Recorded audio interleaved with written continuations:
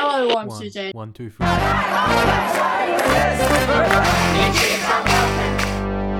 Hello and welcome to the people-powered Green Left podcast, where we give a voice to the 99% and not the big corporations. If you think this project is important, please consider becoming a supporter today. Now, on to our latest episode. James, Green Left, thank you for joining us. I'd like to acknowledge the traditional owners of this land on which we live and work, and pay my respects to their elders past and present. I also acknowledge all people of diversity in its many forms and champion their right to self-determination. Today, we'll be joined by New South Wales Green Senator David Shoebridge. He is a social justice warrior and government accountability expert from way back, and he's going to talk to us today about Australia in Gaza. He's going to talk to us about the latest multi-billion-dollar defence bungle he's uncovered in Senate estimates, touch on the David McBride case, and give us a brief update on his federal bill to legalise marijuana, including home growth and personal use. He's very generous with his time as Green Left, and we thank you for it. David, thank you for joining us. Pleasure, Suzanne. Now, my colleague Peter Boyle at Green Left recently wrote an article. He says Australia is deeply complicit in the bombing of Gaza. He notes that Senate estimates last October heard that the government had approved 350 defence export permits to Israel in the past 5 years, 50 of them in 2023.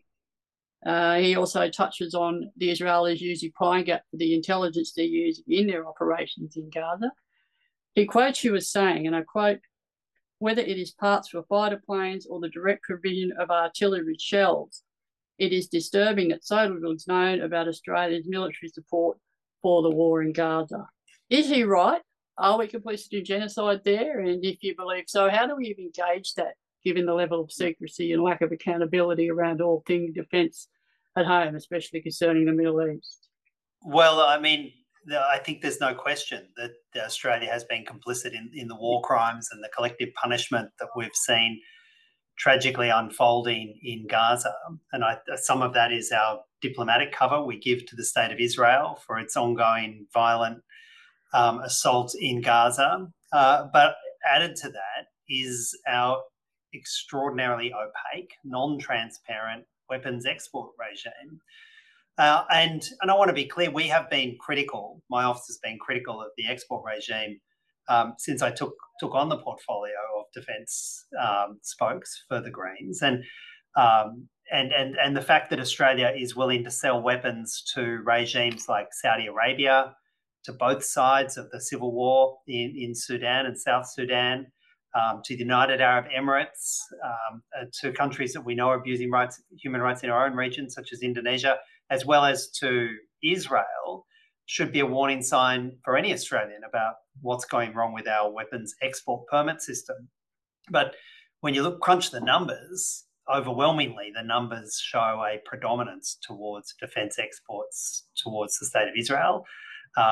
And that's probably only a subset of weapons exports, because Australia also, on projects like the F-35 Joint Strike Fighter, contribute, essential parts to the global supply chain for that particular weapons platform that will often see parts warehoused from Australia in the United States and in Europe and are then drawn down upon by Israel from those third countries. So the numbers that we see are likely only a subset of the actual reality of weapons supply from Australia to Israel. And, remarkably, when I asked the foreign minister about that in Parliament, she was furiously angry with me. She said, "How dare I politicise Australia's weapons exports, and how dare I politicise a war?" I mean, it was like some sort of Orwellian doublespeak coming back from our foreign minister. Of course, war is a brutally political action, and of course,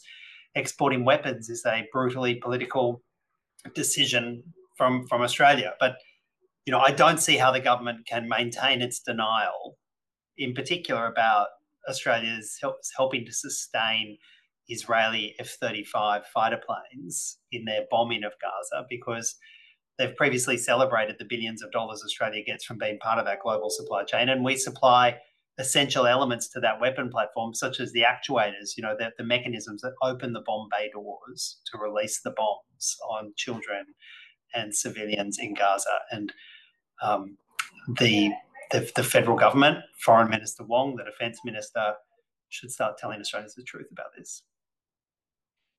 Now, what Hamas did has been widely condemned, but it doesn't give Israel the right to flout international law and the rules of engagement in their response.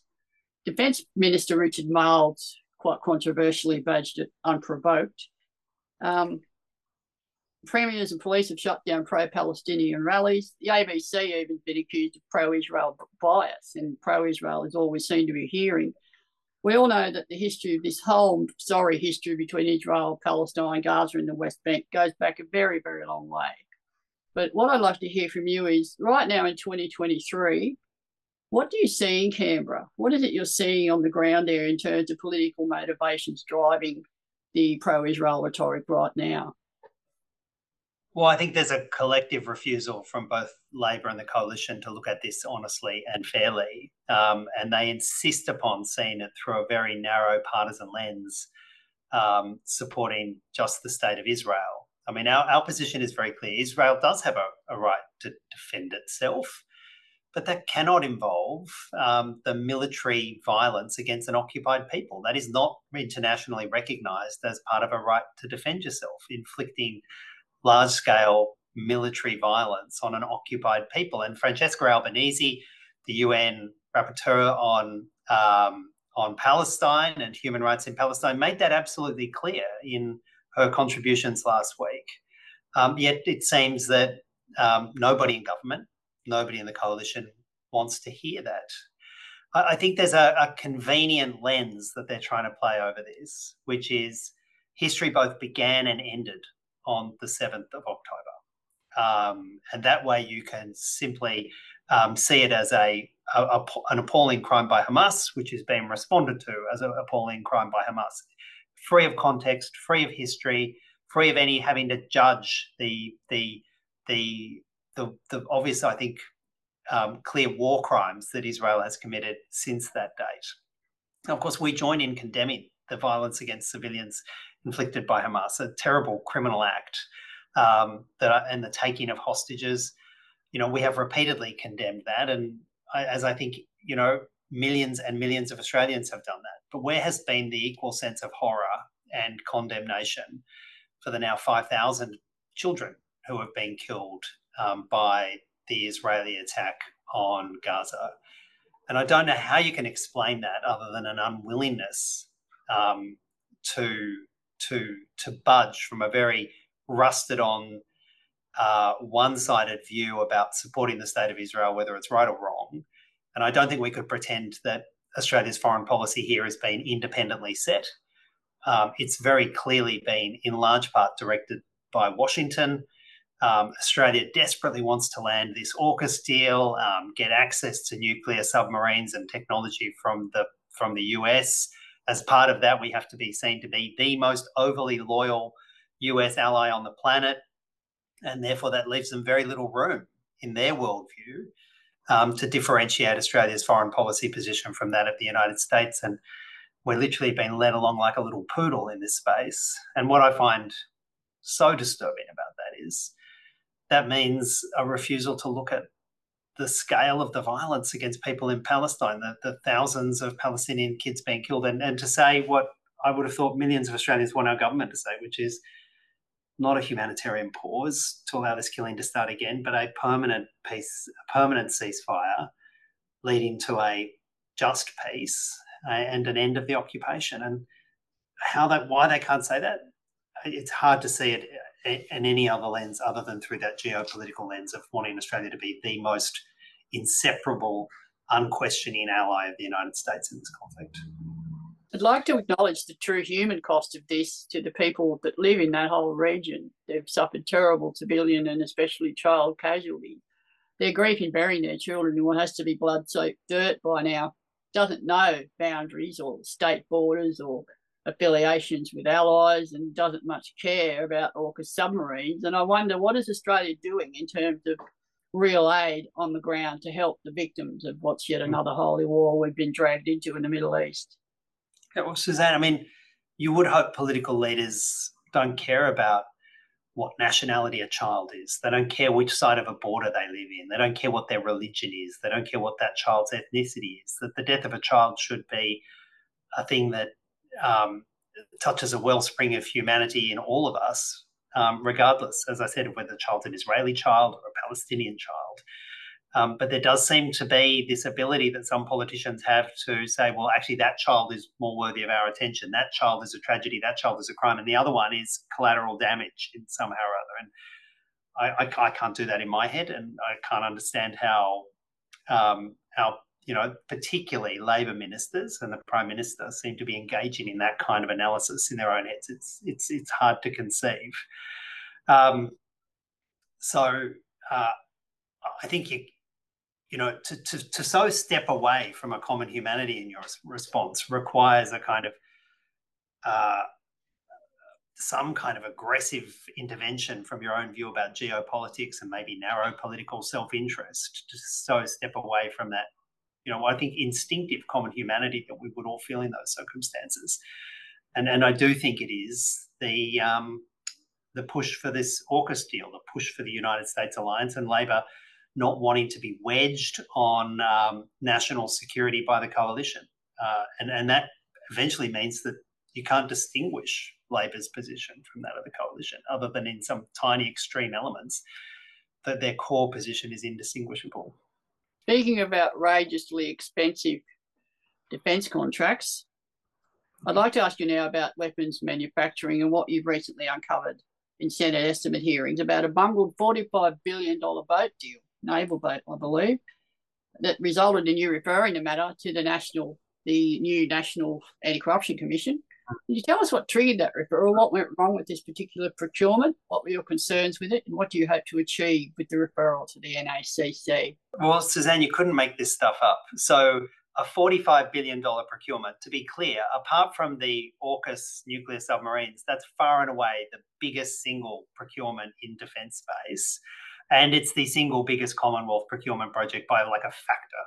It's to give you a sense of scale, the Snowy Mountains hydro thing, which is said to be this huge mega project that's blown out of proportion.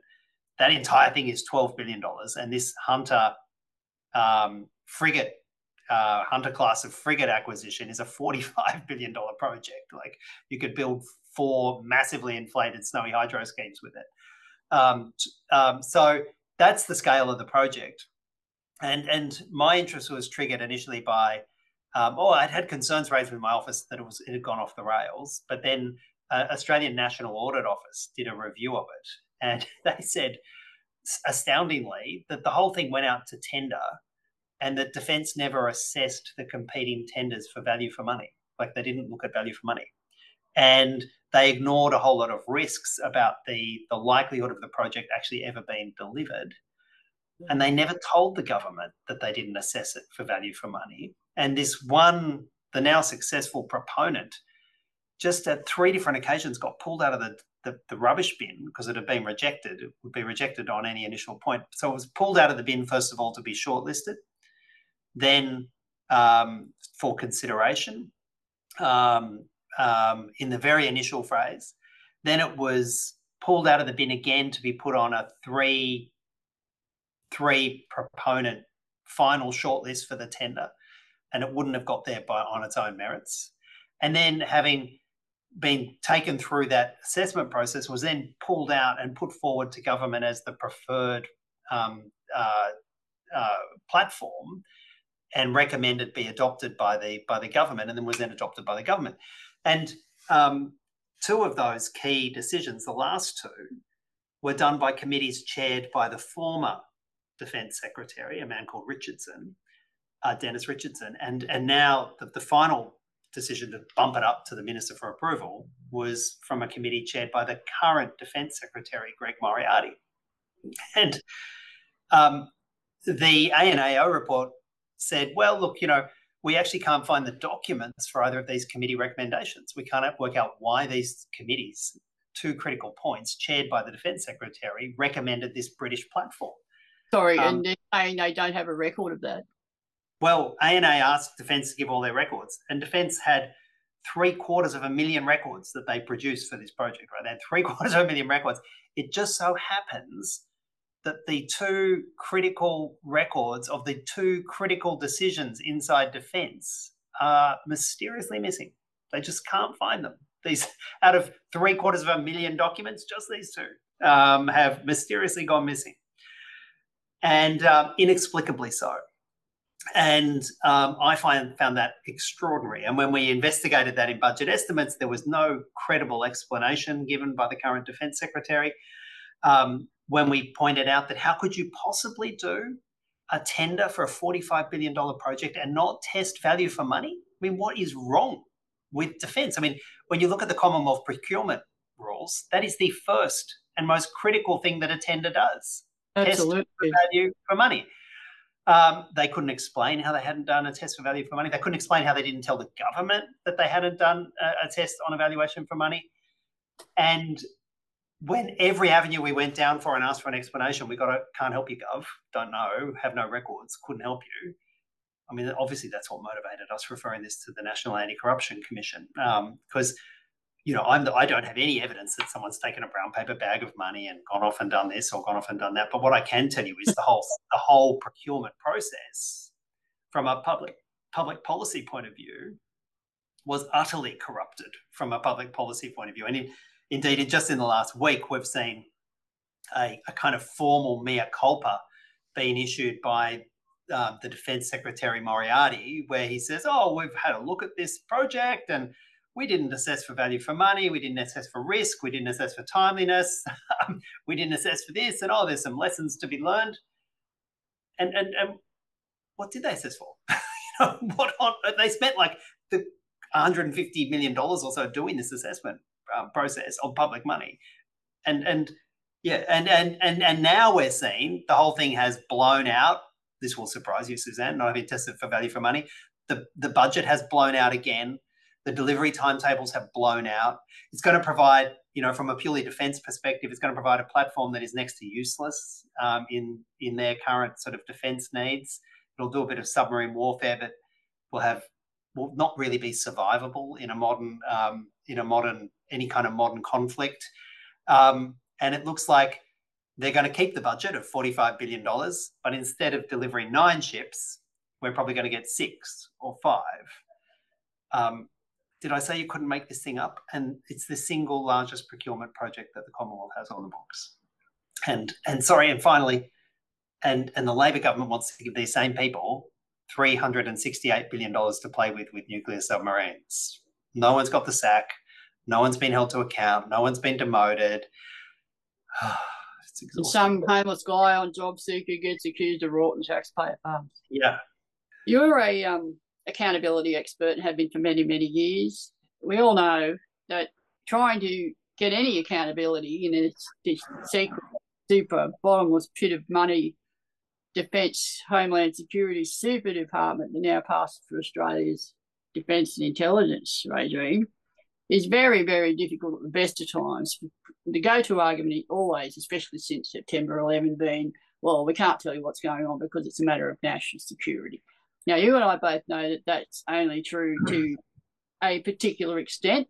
It's not. There's a lot of other things that can be done in terms of accountability and transparency, as you just outlined. The complete rewarding of taxpayers' money without even what used to be basic record keeping is just gobsmacking. So what is an appropriate level of oversight and transparency in what is now a multi-billion-dollar privatised Defence Security Super Department? What does that look like in policy form, and can it be effectively monitored without compromising Australia's security issues?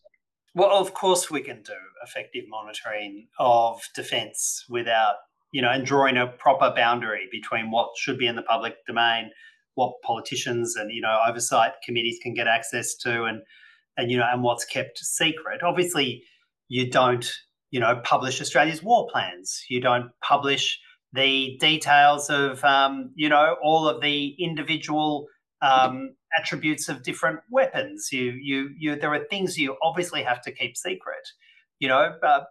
Perhaps programs that we have to how we would coordinate with allies in the case of a major conflict. Some of those elements, those obviously national security elements, would remain you would not discuss in public, and nor should you. But, for example, the idea that we can't disclose what weapons Australia exports. I mean, and apparently that's because of national security interests. What possible national security interest is there in Australia disclosing to the world what weapons it gives to Saudi Arabia? I can't work out what national security interest is impacted by that, or what weapons we give to Israel. That's not our fight.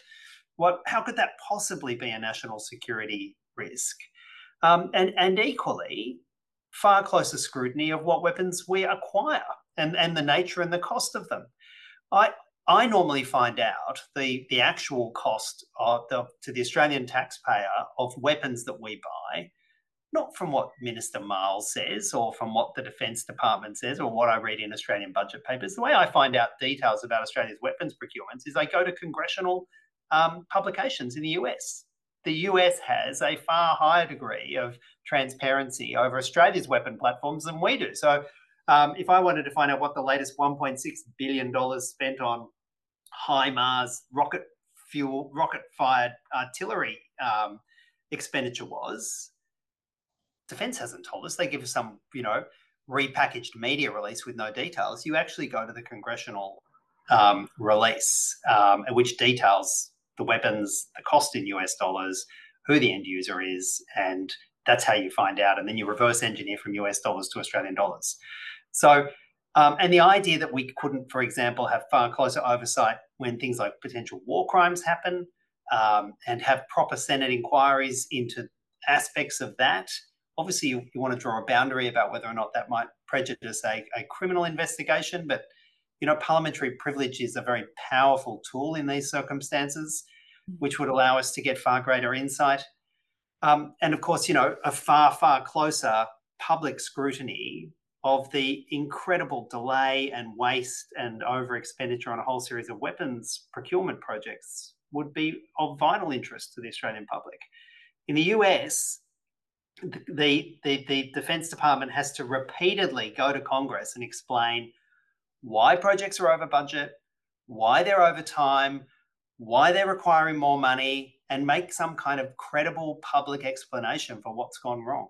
In Australia, they just given the money by a bunch of toadies in Labor and the Coalition, who, whenever they see someone turn up with a little bit of gold braid on their shoulders, just go to water and say, how much money can we give you? And please, we won't ask you any questions. And that is, I think it's bad for Defence, because we've seen how, appallingly negligent they are with public money when no one's watching them. It's bad for taxpayers because huge amount of public money is squandered. And I think our national interests would be served by far closer scrutiny on what happens in Defence. Just before we move on to McBride and your federal marijuana bill, I'd like to get your very brief view, if I can, on where you think it's all going to go now in Gaza. Where do you see, because Israel only see one solution, that is winner takes all, and they're being the winner. There doesn't appear to be room for compromise. There doesn't appear to be room for any other two-state solution other than what they want. And I'm just struggling to understand from here where it's going to go from here, except for more bloodshed and misery for yet another generation of war refugees. I don't know how Israel can win, in inverted commas, a war against a people. I mean, that's unless you're willing to literally engage in sort of, mass killings of a people and, some kind of second Nakba and force them across the border. I can't conceive of what is the Israeli Defence Forces, the Israeli government conceive of as a win in this space. Do you think that's an unlikely scenario, like you just outlined? Do you think there's any chance Israel's looking at that as a solution? Well, I think Israel would have very much liked to have seen the border with Egypt opened up and a second Nakba to happen, and mass movement of people out of Gaza, a second sort of Nakba of Palestinians. And for Egypt to keep the border shut in the face of such terrible humanitarian catastrophe across the other side, but also knowing, not wanting to permit a second Nakba. I mean, these are appalling decisions that people are going to have to make in this conflict. Those who want to see the Palestinian people not suffer to the scale that they have. I just, there have been open statements made by senior Israeli government ministers that they want to acquire yet more land, take more of Gaza, incorporate it into Israel. If that's their plan, that would be another gross breach of international law and an obviously ongoing human catastrophe for the people of Gaza. An attempt to have ongoing direct Israeli rule in Gaza seems to be a recipe for absolute disaster going forward. And then to see the ridiculous proposal from the United States that somehow the regime in Ramallah, which has almost no political legitimacy in the West Bank, to suggest that might take on the administration of Gaza is, has anybody followed the last 20 years of history to know that is utterly unachievable? I think at this point we have more questions than we have answers about what the outcome in the short to medium term will be.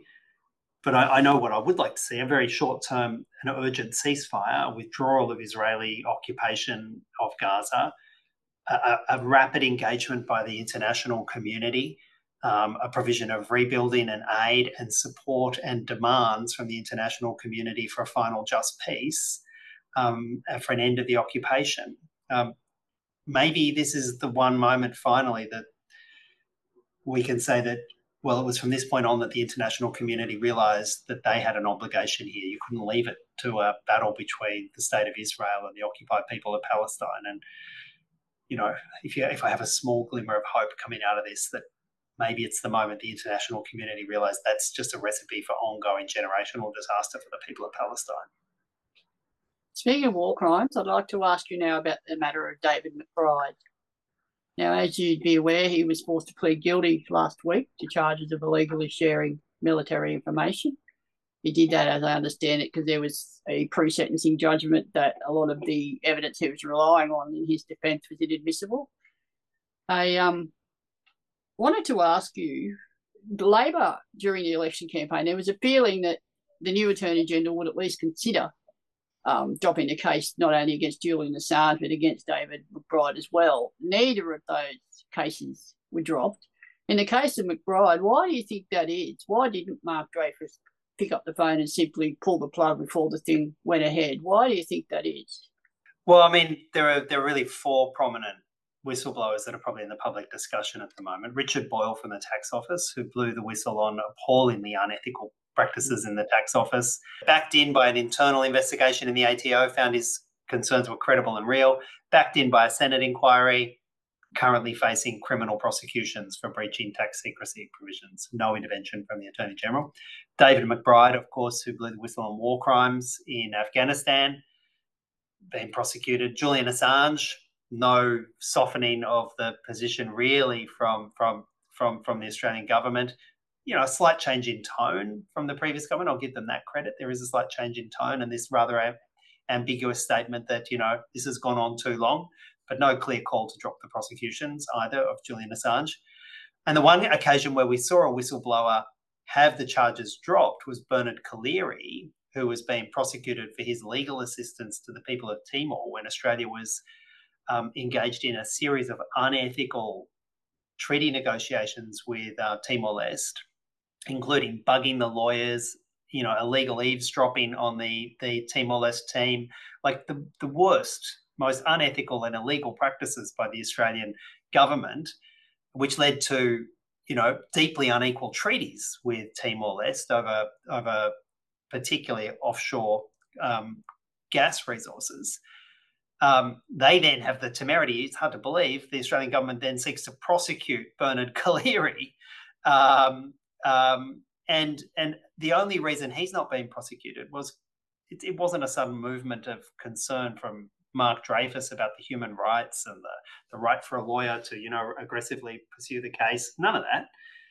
The reason the prosecution against Bernard Collaery was dropped was because the East Timorese government made it very clear to the Australian government if they continued to prosecute their friend Bernard Collaery, that the government of Timor-Leste would see Australia as a pretty hostile neighbour and look more closely to other friends, such as potentially the Chinese government for ongoing, diplomatic support, which focused the mines in Canberra and eventually led to the prosecution being dropped against Bernard Collaery.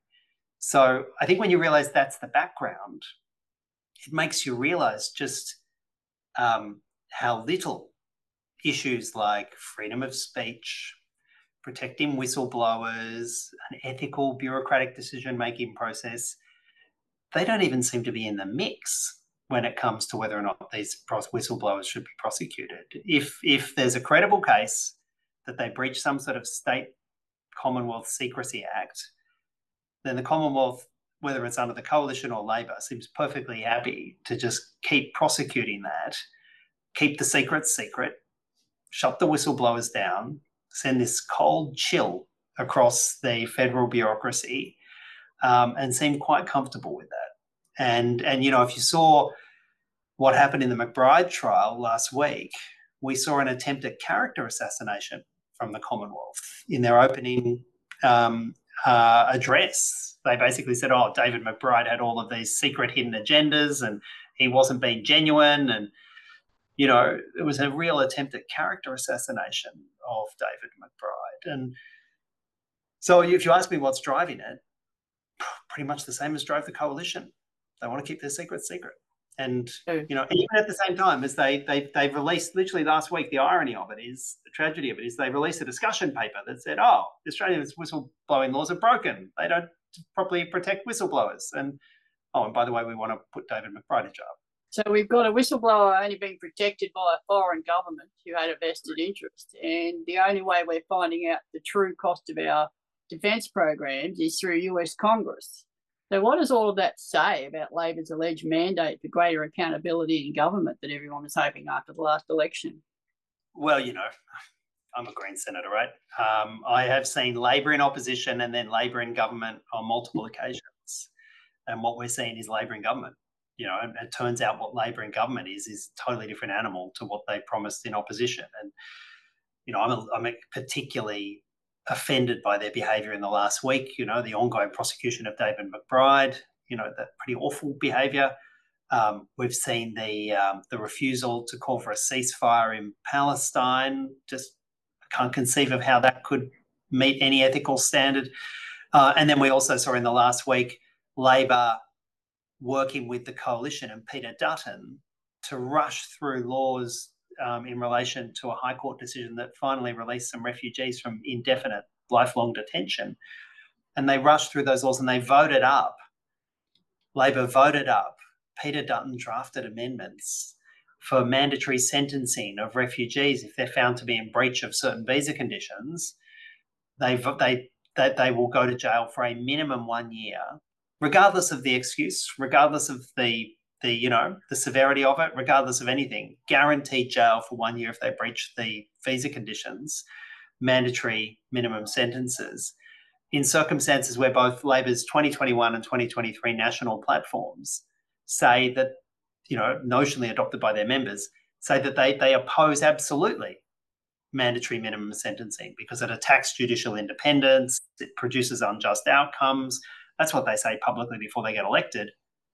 They get on the government benches, and literally last week, they voted through some of the most offensive anti-refugee provisions in breach of their national platform, just for because Peter Dutton was on his dog whistle and got them to line up and vote for it. It was actually pretty obscene. So, Labor in opposition and Labor in government. Speaking of the judiciary and jail sentences, I understand David McBride to be sentenced early next year. Is there any scope whatsoever that he might get some sort of a non-custodial sentence? And if not, what's the poor guy looking at?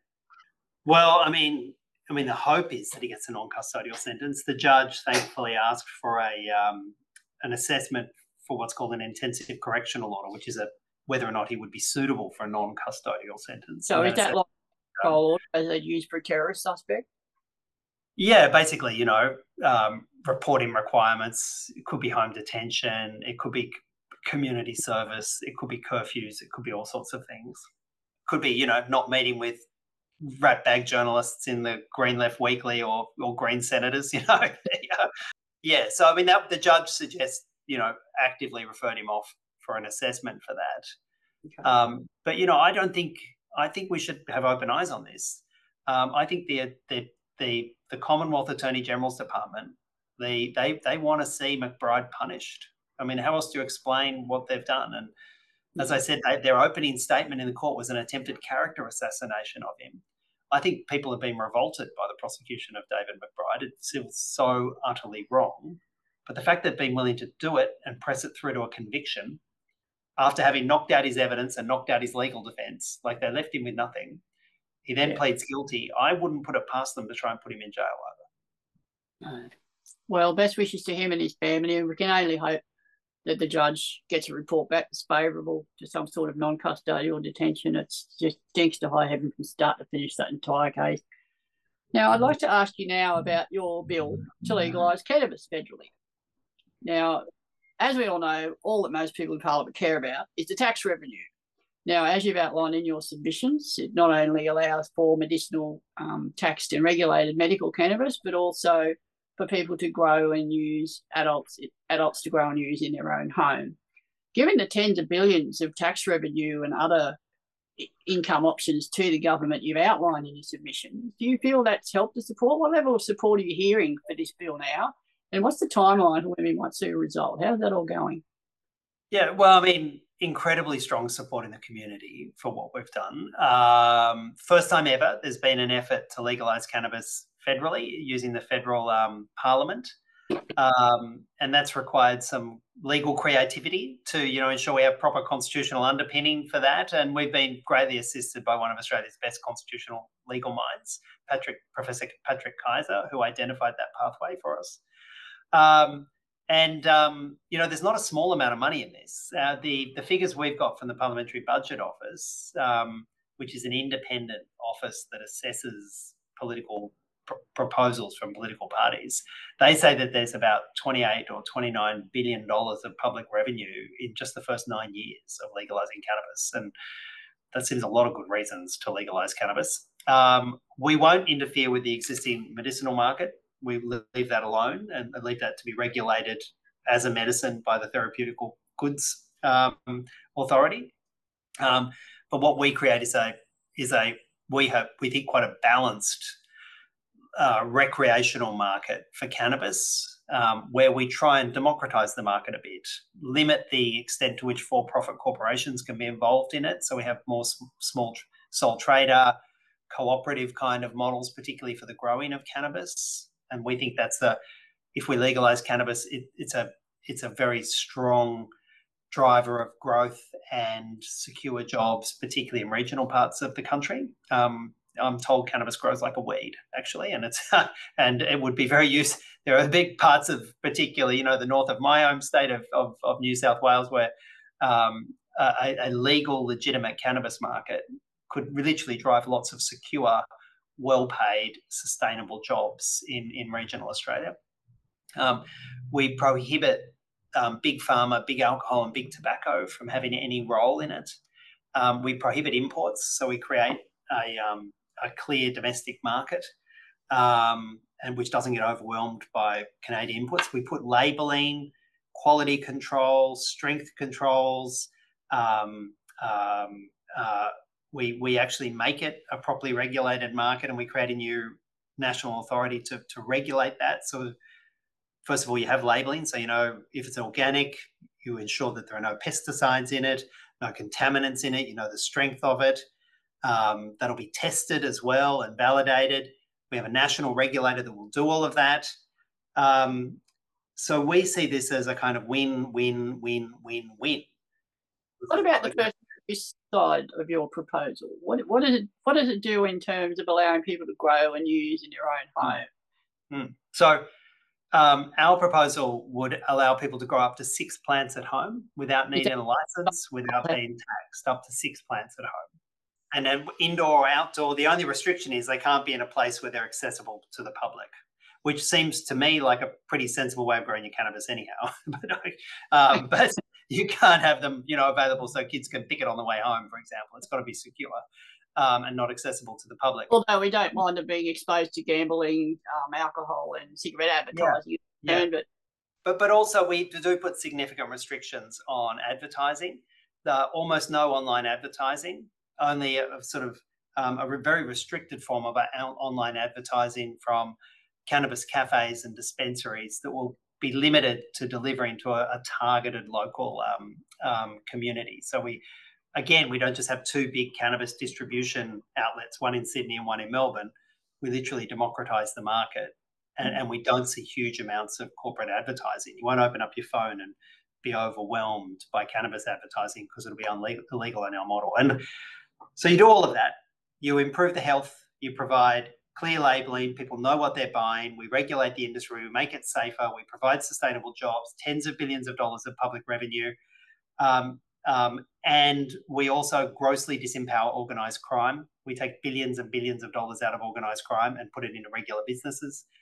And we keep about 60,000 people a year out of the criminal justice system who are currently being whacked for the crime of cannabis possession.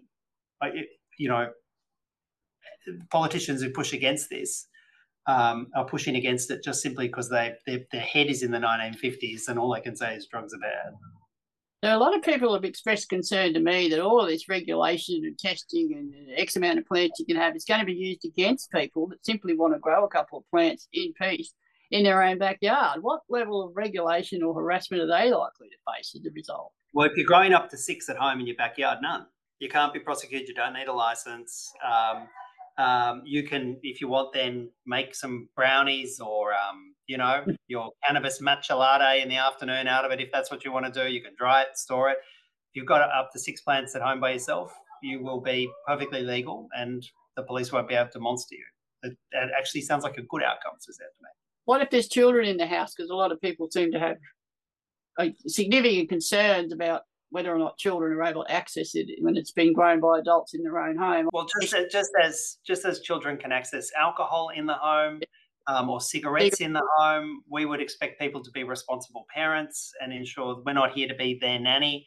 But just as with alcohol or tobacco, it will be a crime to provide cannabis to children, to intentionally provide cannabis to children, and I think for very good reasons. But we're not here to jump in and tell people, how they keep kids safe from alcohol or how they keep kids safe from tobacco.